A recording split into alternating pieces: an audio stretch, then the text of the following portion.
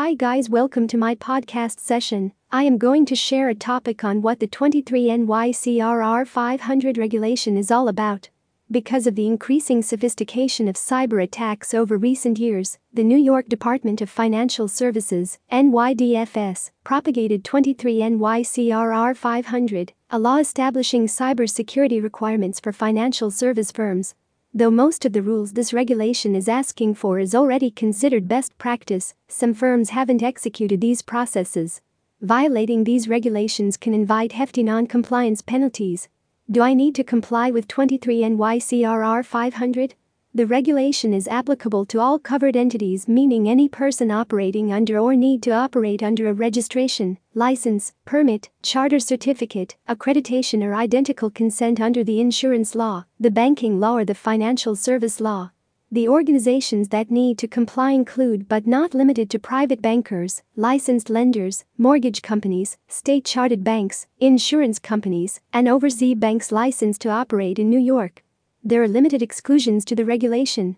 Companies that appoint fewer than 10 personnel, make less than $5 million in gross annual revenue from New York operations in each of the previous 3 years, or have less than $10 million in year-end total assets, are excused from specific requirements of the NYDFS cybersecurity regulation. Am I the one a little overwhelmed about the compliance of 23 NYCRR 500? No, not at all. In fact, many other organizations that don't actually know from where to start or if they're even exempt. Fortunately, you don't have to conquer this battle alone. Being a leading cybersecurity compliance regulation services, CompCity is devoted to assuring efficient network security and full compliance for organizations of all sizes. If you have queries regarding managed network security or compliance with any regulations including 23 NYCRR 500, feel free to get in touch. CompCity would love to answer your queries and help you with everything needed for a successful 23 NYCRR 500 compliance. CompCity are very much aware of the struggle organizations face in order to become and stay compliant with data privacy regulations. This is why CompCity put utmost emphasis on securing critical data, regardless of where it dwells, how it's used and how it's accessed. The approach emphasizes on fulfilling 23 NYCRR 500's most challenging requirements.